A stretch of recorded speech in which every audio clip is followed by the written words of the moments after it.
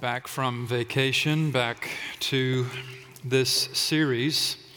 And this chapter, we're 12 verses into now, chapter 14 of Romans. This is why I titled this section of Romans, as we've been looking at Romans in sections, 5 of them by the time we're done with the book. Chapters 12 through 16, I titled Easily Edified, Why the Doctrine of Love Matters. We've talked about doctrine of sin, we've talked about doctrine of faith, etc. And now we talk about why the doctrine of love matters in these chapters. And we take this idea of being easily edified. To edify someone means to build them up. And we won't come to the word in this chapter until we get down to verse 19. So if you want to look ahead, if your Bible's open to Romans 14, verse 19. So then let us pursue what makes for peace and for mutual upbuilding, is how the ESV puts it, but the word is for edification. In fact, the word also appears in chapter 15. If you look at chapter 15, verse 2, let each of us please his neighbor for his good, to build him up. That's also edification. So the building up is not just an insider practice, it's also something that we take outside to our neighbors, those we share the world with, not just those we share the church with. Harold Best, for many years the dean of the Music Conservatory at Wheaton, which gave us Ken Boer. Harold Best is quoted as saying, "A mature Christian is easily edified." And I love that, and I think that way of putting it summarizes well what we have here in chapters 14 on into chapter 15. A mature Christian is easily edified, as opposed to being hard to edify because we're too particular, too prickly, or hardly ever edified because we so separate ourselves into our own viewpoints, our own tribes, that no one who's not just like us in thought, word, and deed can ever get to us to build us up. Remember back to verse 10 in chapter 12. Chapter 12, verse 10, those one-liners, love one another. This is chapter 12, verse 10, love one another with brotherly affection, outdo one another in showing honor.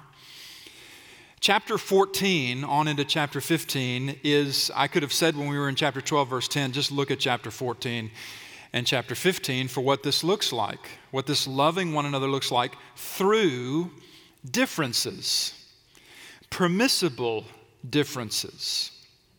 What chapter 14 before us, the weeks that we're going to spend here, what it's not about is staying in your lane, as people say nowadays. Or let's all just go along to get along. Or it doesn't really matter what you believe about anything. Yeah, it does matter what you and I believe about all kinds of things. But the real test of whether we love one another is when it comes to discovering differences among ourselves. When you have a point of view or a practice or a conviction or an opinion about something that's different from mine, and yet we're both in Christ, that's going to test whether we can still love one another through that. Permissible differences. Not all differences are of equal weight. There are matters we can debate with one another, but we shouldn't divide over.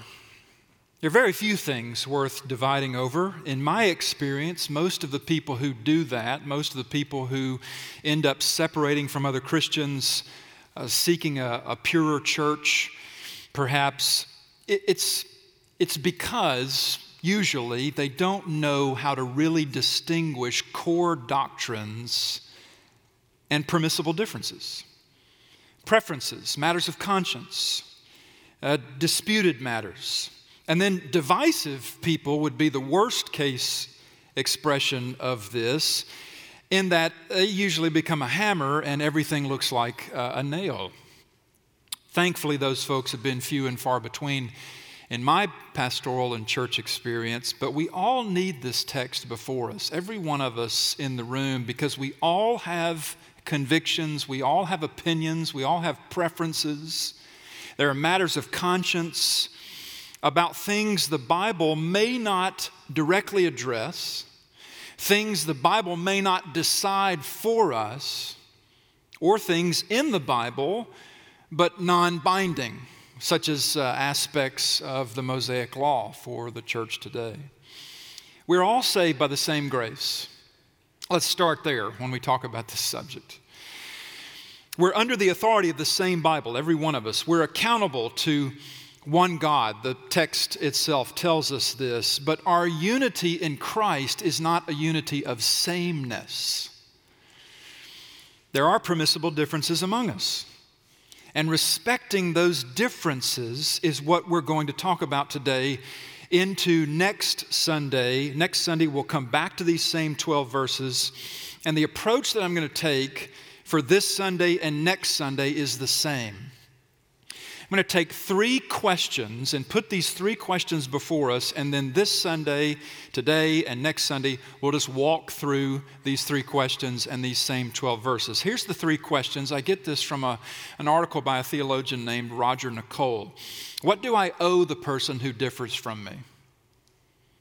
Differences in the body of Christ are a given. This passage says so. So what do I owe the person who differs from me? Second, what can I learn from the person who differs from me? And then third, how do I cope with the person who differs from me? That's going to be our 3 questions. What do I owe? How do I cope? That's the third one, actually. And what can I learn? So, sorry, I got them out of order. What do I owe? What can I learn? And how do I cope? We're going to spend 2 weeks with these 3 questions, each sermon. And in each sermon, I'm going to take one answer for each question, and that will be our approach. But now, before we get into these 3 questions, and I'll repeat them later, what's the issue in the text? John read the text for us, and what's all this about special diets and special days? Looking at verse 2, one person believes he may eat anything. Verse 4, or actually verse 5, one person esteems one day, verse 5, as better than another, while another esteems all days alike. What's going on in the original context? Well, the Roman church, like a lot of early first century churches, was made up of Jews in Christ and Gentiles in Christ. And Jews had a heritage with God. They had experience with God because of the law of Moses. Jesus came to fulfill that law, to complete that law. We're taught about that in Romans chapter 10. He did so flawlessly. That's why the law is no longer a binding system. There's still things we learn about God and ways to relate to Him through it, but it's not a binding system over the church, the law of Moses.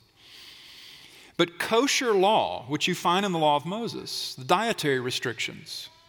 If you grew up Jewish, this was so ingrained in you that many Jews who met Christ, came to Jesus, still felt some obligation to keep kosher, as well as festival days. There were certain days on their calendar that were set apart and were holy, and you could and could not do certain things on those days. And for those Christians, Jewish Christians, if that was good for them, if that was the way that God had marked their people off for Himself ancestrally, perhaps the Gentiles should do the same thing. Plus, if you're a Jewish Christian looking at Gentiles, you're noticing a lot of them came from pagan practices that were hideous.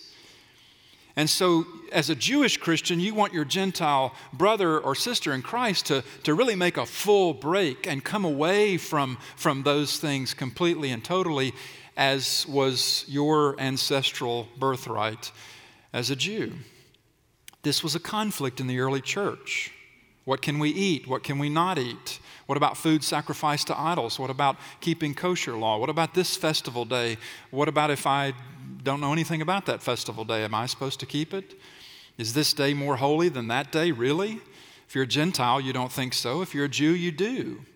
These were points of tension and conflict in the early church. And Paul says, we're going to skip down now to verse 14. We just read the first 12 verses. We'll get to verse 14 in a couple of weeks. Verse 14 in chapter 14, I know and am persuaded in the Lord Jesus that nothing is unclean in itself, but it is unclean for anyone who thinks it's unclean. In other words, if somebody's conscience is such that, I can't do that. I'm not free to do that. You might be free in Christ to do that, but I'm not free in Christ to do that. Whatever the situation, Paul is teaching us here, we need to learn to respect this. He talks about this in Corinthians, but we're looking at it here in Romans. But note that he says here in verse 14, as a Jew and a former Pharisee, nothing is unclean in itself. And so Paul, even as he is giving with one hand respect to the person who does believe that, with the other hand, he's saying, now, wait a second, this is a weakness. Paul believes it's a weakness to see anything in itself as unclean. Why? Because it creates an unnecessary burden on faith in Jesus, one who has completed the work for us, who kept the law flawlessly. You might think a parallel passage to this, don't turn there, just hear it, note it if you're taking notes, is 1 Timothy chapter 4, verses 4 and 5, where Paul wrote this, for everything created by God is good, and nothing is to be rejected if it is received with thanksgiving, for it is made holy by the word of God and by prayer. Now look again at verses 1 and 2 here in chapter 14 of Romans. As for the one who is weak in faith, that is one who is burdened because they can't thank God for the thing they think is off limits for them, which God hasn't said that it is in Christ. One who is weak in faith, welcome him, but not to quarrel over opinions, not as a sparring partner. One person believes he may eat anything, while the weak person eats only vegetables, and he goes on, as the passage goes to certain festival days, is what he has in mind. One person believes he may eat anything, while the weak person eats only vegetables. Now, don't bludgeon your vegetarian friend with this, please. I heard some giggling when it was read. Your vegan kid who's trying out veganism, don't take him to Romans 14:2 as if, you feel your holiest at crystals, as if eating meat is a sign of faithfulness to God. You see what's going on here, right? You see it. We all see it. Judgments were being made in this church over permissible differences. And where those judgments get made, some feel superior. They're on the right side of the dispute. And others feel put down. Well, that was the shape of the problem as it existed back then. With 2,000 years of church history from then to now, the problem has only spread and exacerbated. Because if you don't realize it, the evangelicalism that you live in, it's a free market. It's kind of all over the place. As evangelicals, our central governing authority is the Bible, but there are many Bible teachers. And there are many expressions of evangelicalism, and particularly in a church like ours, where we come from different church backgrounds, no church backgrounds, different parts of the country, different countries, different sociological contexts. We're even more a free market church. That's why sometimes when people say, what does First Evan believe about this? I'll say, I don't know. What does First Evan believe about this? You can go ask this one Sunday school class what they believe about it, and you'll get one answer, and you go ask this other Sunday school class, and that doesn't mean we're all over the map. We have a core doctrine that we hold to. Some questions that are asked, what does First Evan believe about this? I'll say, well, our article of faith says this.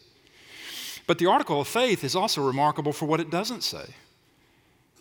We don't decide on a lot of issues where we leave room for people's conscience and people to make their own conclusions based on biblical teaching. It's not like we're free market means you're just out there doing whatever. But there is core doctrine we all hold firmly. There's also at the same time this flexibility we practice in community with one another. And in this chapter, we get the why and the how of it here.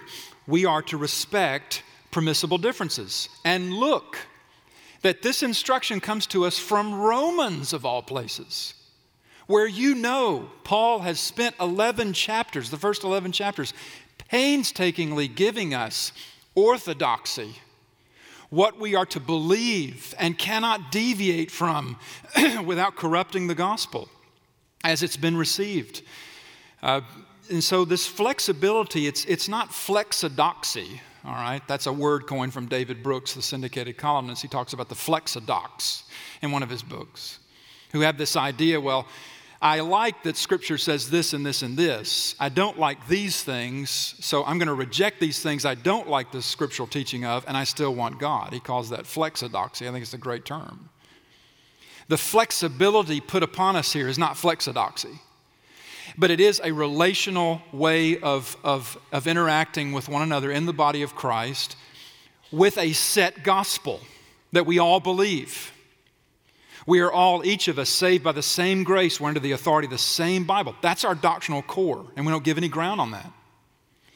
But our unity in Christ is not a unity of sameness. There are permissible differences among us. Why? Because the Bible doesn't directly address every conceivable matter that we run into. The Bible doesn't decide for us on every matter that comes before us. And some of what's in the Bible, like the Mosaic Law codes, it's no longer as a system binding on the church. We still learn who God is and what God wants from the law. The whole law is holy, righteous, and good. Where do we learn that? Romans 7. But we also saw in Romans chapter 10, what? Christ is the end of the law, so that there might be righteousness for all who believe. That is, in His flawlessly keeping the law was fulfilled. The purpose for it now is to continue to teach us who God is and what God is like. But there's these permissible differences. And simply put, what are they? What are permissible differences? If you're looking for a walking around definition of it, they are matters where the Bible, which we as evangelicals hold to be our highest authority because we take the Bible to be God's holy word, matters the Bible doesn't directly address or decide for us in our ethics, in our conduct, in our beliefs. Those are permissible differences. Permissible differences are matters of conscience. They're matters of preference, where the Bible doesn't directly address the matter at hand, or the Bible has not decided for us where we are to land, and therefore we have a measure of freedom. Or we may not feel a measure of freedom. We may feel like we're restricted by something, but there's room to work through that, and we have to learn to respect that. So with this in mind, these three questions I posed earlier, I give them to you as rails on which to run our train of thought this week and next as we look at these 12 verses, and really as we look all the way through most of chapter 15 to come. What do I owe the person who differs from me? What can I learn from the person who differs from me? And how do I cope with the person who differs from me? Again, these are not my questions. I found them in an article by a theologian and felt they were good for us to interact with as well. So first, what do I owe? What do I owe the person who differs from me in matters of conscience, matters of preference, where I don't have a direct word from God, thus shalt you do, thus shalt you not do, where the Bible hasn't decided the matter for me? I told you I'll give you one answer to these questions this week, one answer next week to each one when we come back to it. This week's answer from the text is welcome. What do I owe the person who differs from me in matters of conscience and preference? Welcome. Look at it, verse 3. Let not the one who eats despise the one who abstains, and let not the one who abstains pass judgment on the one who eats, for God has welcomed him. And he's used the word up in verse 1. As for one who's weak in faith, welcome him. Actually, down in chapter 15, verse 5, he'll turn it into a benediction. 15:5. May the God of endurance and encouragement grant you to live in such harmony with one another in accord with Christ Jesus, that you welcome one another. Down in verse 7 of chapter 15, as Christ has welcomed you for the glory of God. Now, welcome is not just for coming in the door. It's not just the friendliness that you greet someone with. Welcome is a practice of inclusion, practiced inclusion that seeks to close whatever else may put distance between us. And why is this so important that he repeats it no less than 3 times in chapters 14 through 15? Because in Christ, We're both in Christ, the one you're welcoming, your brother or sister in the Lord, because we're both in Christ. Who Jesus is and what Jesus has done for us is the foundation of our fellowship, not our particularized viewpoints or our scruples about things. Now, there's all kinds of challenges in this. We've got a few Sundays here to sort of work some of these out. Just getting you, we're just sort of wading into the river here, as it were. What do I owe the person who differs from me in matters the Bible doesn't directly address or decide for us, such as church music, school choice, homeschool, private school, public school, no school? Well, that's really not an option, the last one there. Matters like voting or political party affiliation or any range of social choices. You say, wait a minute, the Bible does give us direction on these things. The Bible does give us wisdom and principles. Absolutely it does, true. But matters of obedience to God. See, a lot of times we take our preferences and we turn them into matters of obedience to God. And matters of obedience to God are more precisely matters the Bible decides for us. Put another way, I would reserve the statement, I want to be obedient to God, to those things that I have a direct word from God about in the Scripture, not my subjective sense of it. Because if it's really a matter of obedience to God, then all of us are accountable to it. If you want to say, well, it's obedience to God for us to do it this way, this particular school choice or voting this particular way, then what you're saying is if it's a matter of obedience for God for you, it's a matter of obedience to God for us all. It really is. Now, people who have strong opinions about certain matters of conscience and preferences, what Christians should and should not do, whether we should believe this, believe that, this and that area of life.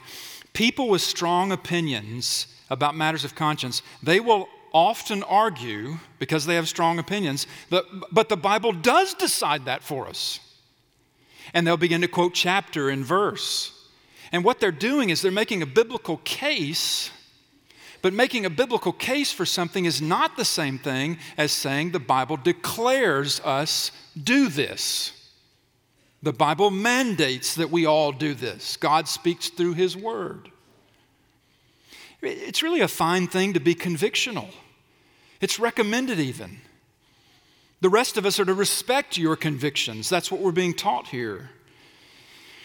Just be sure when you have very strong convictions on matters of preference, debatable, disputable matters, matters of conscience, just be sure you're not going beyond what's written. And you haven't canonized your choices and you're jockeying with other believers for God's approval. Because what that ends up doing is restricting our welcome, our practice of inclusion of one another, which actually the Bible is deciding for us right here in this passage we owe one another. So in other words, if you weight some opinion or point of view or preference or practice of yours with biblical authority and don't welcome those who don't see it or do it like you, that's actually disobedience to God. And none of us want that. But people will cite Scripture when they're making the case for why everyone should vote a certain way, why everyone should educate a certain way, why everyone should foster or adopt children, why everyone should take mission trips, why everyone must live conspicuously modest and give away the larger percentage of our resources. But I say again, making a biblically informed case is not the same thing as declaring something an actual matter of obedience to God. Because when you make a biblically informed case, there's a lot of your own reasoning in it. And we just have to be honest about that. There's a lot of, well, this seems right to me. You know, the position papers that our elders write, you can access them online. Those position papers are written in a spirit of, it seems right to us. Here's a disputable matter. Here's an issue that comes up where Christians want direction. And as elders, that's what we give. That's part of our spiritual oversight of the church. And so in those papers, we've tried to write them in a spirit of, here's what seems right to us. Here's where it seems the preponderance of biblical instruction we have on this topic would lean us in this direction, would point us in this direction, would aim us in this direction and away from this one or that one. There's a spirit in that of trying to respect where we land and have different places sometimes. Again, not all differences are equal. But to make a biblically informed case is not the same thing as declaring this matter is actually about obedience to God, and therefore if you don't land on the side where I am, you're in disobedience to God. That's the hallmark of fundamentalism. If it is a matter of obedience to God, we all have to do it. So matters of obedience to God, I prefer, we say, that those and reserve that for matters where Scripture directly addresses us to do and be and not here and there, ethics, conduct, beliefs, from which applications can be varied. But then Scripture does make some decisions for us about ethics and conduct and beliefs. And in those areas, we're not permitted to see or do it differently. I think you follow me here. But you know, we still quarrel over opinions. This phrase in verse 1. Especially the stronger our convictions over permissible differences. It's like we're jockeying for God's approval, the way I've seen this play out sometimes when you see two Christians arguing about something and you're realizing, it's not like the Bible directs you on this particular matter, but they're arguing passionately for and against, and it's this jockeying for God's approval over and against one another sometimes. And why? Why do we do that? Because God's approval comes to us not because we're scrupulous, but because only Jesus Christ was fully approvable to God. That's how you get it. But see, a lot of times we think like the early Jewish Christians, particularly in the free market of evangelicalism, where you land on an issue may really irritate me. I don't like that you let your kids do that, and I don't like that you go there, or that freedom is yours, etc., and so on. And what happens is, like the early Jewish Christians, lifestyle choices we make, tribes we join, if this is good for us, if this feels faithful to me, it ought to be what everybody else does. Stop it. Stop that. Because when we take that kind of posture, even when we're well-intentioned, inevitably we will hold things over the head of those who don't see it or do it like we do. And then we become little camps, and little camps can often become little factions, little rivalries. We embitter one another. We get superior and self-righteous. We promote misunderstanding, and worst of all, condemnation, which is the very thing the book of Romans has taught God no longer holds over any of us. And so he's basically saying to us in this chapter, it's almost like an appendix on chapter 8, verse 1. There's no condemnation for those in Jesus Christ. This appendices here is almost as if saying, well, then here's the areas where you're going to be tempted to hold condemnation over one another. Don't do it. You got to practice love. Love wants the best for somebody, and when you have a strong conviction on something, you think that's the best. If I'm reading this passage right, verses like verse 3, where it says, God has welcomed him, the person who's got a different take on it than you do. Verse 4, it's before his own master he stands or falls. Verse 8, we're the Lord's. Verse 10, we all stand before the judgment seat of God. If I'm reading this rightly, I hope I am, the implication of all this is that God loves each one of us, no more, no less, than he loves all of us together. Meaning, that thing you get upset about because other Christians don't see it the same way that you do, be it church music, school choice, dating age, voting, approaches to counseling, on and on we could go. none of that is the basis of a Christian's justification before God. It may not be the matter of obedience to God that you've made it to be. I'm not saying none of it matters. I'm saying none of those things in and of themselves make the difference between obedience to God and disobedience. If God has left us room to sort some things out without His deciding it for us, the import of this passage is we don't need to try to be one another's Holy Spirit. As much as you can build friendships with people across permissible differences in the church, do that, because when you're doing that, you're seeking to be edified, you're seeking to edify and be easily edified. Second question, and these will go briefer. What can I learn from the person who differs from me? What can I learn? One of the things you can learn is something about the state of your own conviction. I don't commend comparing ourselves with others, but when you encounter someone in the body of Christ on the other side of a permissible difference from you, don't discount them until you've really considered where they're coming from, because they may be right. Remember our text, verse 7. None of us lives to himself. None of us dies to himself. What's that saying? We're in community. God's ordering and arranging, and we're not free to not be. God, through Scripture, has decided this for us. I'll tell you what I do in order to check my own dismissive tendencies, because if among my significant flaws, and I've got a nice sized portion of those, one of them is I can be very dismissive with people with whom I disagree. I've struggled with this for years.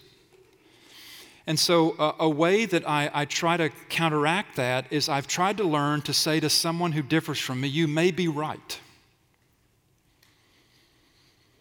Now, I also think of that Billy Joel song, you may be right, I may be crazy, but it just may be a lunatic you're looking for. That's the lyric. Maybe that's who's given you your viewpoint, some Christian lunatic out there that you like. But I've found grains of truth along the way, even in viewpoints I've considered to be loonier points of view, people playing left field in the church. Not all differences are equal, I say again, but when I am differed with, or when I am critiqued by someone who differs from me, even if the person differing from me comes at me poorly in the wrong spirit, there is usually still some truth in what they're saying to me, and I should consider it carefully before the Lord. Actually, I actually love that Billy Joel song, because he ends the song with this repeated line, you may be wrong, but you may be right. You may be wrong, but you may be right. You may be wrong, but you may be right. If we could stop ourselves from reacting and practice listening and ask, not gotcha questions, but active listening questions. I hear you saying this. Yes, that's exactly what I'm saying. I think that's how to honor people in the body with whom we have permissible differences. And maybe what even happens for you is a friendship forms across a permissible difference with someone who doesn't harmonize with you on every note. I am still impressed by the deep friendship that Supreme Court Justices Antonin Scalia and Ruth Bader Ginsburg had with one another. Of course, Scalia is with the Lord now. Their friendship was a rebuke to our country. Those two people, absolute polar opposites. I mean, there's probably some of you in the room think that Justice Ginsburg is Satan's bride. Okay? But Antonin Scalia, though he could not stand her legal reasoning, they had a deep and caring friendship, and they sincerely loved one another. It's possible. Now, some might hear me saying, keep what you believe on matters of conscience, matters of purpose, to yourself. And I'm not saying that. I don't want to be heard saying that, so let me just directly address it. I don't think that way. But I will say this. If or when you make your case, someone You think a brother or sister in Christ ought to look at this, ought to care more about this like you do, make room for this, reconsider this, come over to your side, your conviction, do the same as you do or don't do in this or that area of life. You can make your case. We can go to one another and debate these things. We can ask, why do you think that? How did you come to that conclusion? Why do you hold this to be so important as you do? We can have that discussion, but if they don't bend your way, leave them alone about it. Don't keep bringing it up. That is an implication of what we're being taught here. Don't grind it in the ground. Don't keep churning it up. Don't be the person who's known for one or two issues. That's not being easily edified. That's being too particularized. Question 3, how do I cope? We'll come to these questions again next week. How do I cope with those who differ from me? I'm going to start this. Next week we'll talk about another aspect, but this week I'm going to say, in how to cope with those who differ from me, you work on your own judgmental spirit first and foremost. You admit that you have one, and you work on that. See, if you find that you need to win people over to your point of view, if you find that you need others to adapt their practice to yours on some permissible difference in order to feel comfortable around them, you've made it about you. And the body of Christ isn't about you. You're in on it fully and freely by what Jesus Christ has done, but the body of Christ is about Jesus and how we relate to Him through one another. So don't develop this interest in offering correction. I've seen some Christians through the years, thankfully fewer and farther in between, but some people who just they want to be the conscience for the body of Christ, and it's pitiful. They have no friends. And I don't say that coming down. I mean, it's pitiful. Correction is needed among us, but it usually has to be done very carefully in the context of strong relationship. And it takes courage to offer correction even then, but to develop an unhealthy interest in offering correction, do you realize the responsibility for maintaining relational integrity according to this passage belongs to the one who has the stronger view? Do you see that? But what do we see in our fellowship sometimes? It's the ones with the strongest convictions who do the most alienating and pushing people away from themselves. They cope with those who differ from them by making them feel subpar, undiscerning. Here's a phrase you need to, don't say that anybody is dumbing down the church. That is the most insulting thing that we can say to people. You're not the paragon of wisdom or virtue, nor am I. So I've tried to clean that one out. There were times in my arrogance where I would say, it's just dumbing down the church. You know? It's like I'm drunk at a party with my arm around Jesus. Not that I've been drunk at a party. By the way, I saw First of Anners on my vacation. I was out in a river, and Calvin and Brenda Ozier pull up in a Jeep. And I said, I'm glad I wasn't smoking a joint. You know, it's Colorado, you know. I don't smoke joints, but I was really glad I wasn't in that moment. Or sharing it with my 12-year-old son, who was fishing with me in that moment. You never know where you're going to see First of Anners. Beware, beware, beware. See, our Pharisaic, what God has done so often to me is expose my own Pharisaic heart. If you think I'm hard on Pharisees, that's because I am one. Jesus opposes the proud, but He gives grace to the humble. And what we're going to talk about next week in this context is developing convictional kindness. A phrase I got from Russell Moore. Convictional kindness. How do you hold strong opinions? And yet it's clear that, you know, you can tell me you love me, and then every other word is an insult. How is it clear that you love me? How is it clear that I love you, even though you know I differ from you? For now, I'm going to leave us with this. How did Jesus Himself cope with we who differed from Him? And our differences with Him were severe. And the reason why is because we love our sin. And we go seeking from our sin in unrighteousness and self-righteousness what we won't seek from Him. Took Him to a cross. And that's how He coped with us who differed from Him, through an amazing act of self-giving. He could have been our judge, but He became our Savior. Now, He didn't separate the two. He is the judge who saves. But we take communion and fellowship with one another. And as we do, you ought to look around sometimes and notice the people around you who are taking communion. When we used to come up to the tables, that was the beauty of that, is that you could look at other people. And it's not people watching, it's recognizing, you know what, everyone taking those communion, I see people who are different from me. I see people who don't have the same background, don't have the same beliefs, don't have the same choices. And yet those people are taking communion. And what that says is that God loves each one of us no more, no less than He loves all of us together. And so it's not my viewpoint on some matter of public concern or private devotion or theological debate that justifies me. It's Christ. It's that I've given as much as I know of myself to as much as I know of Him, who is for each and all of us, even those on the other side of permissible differences. I love the words of Psalm 139. Search us, O God. Let's make it our prayer as we go to communion.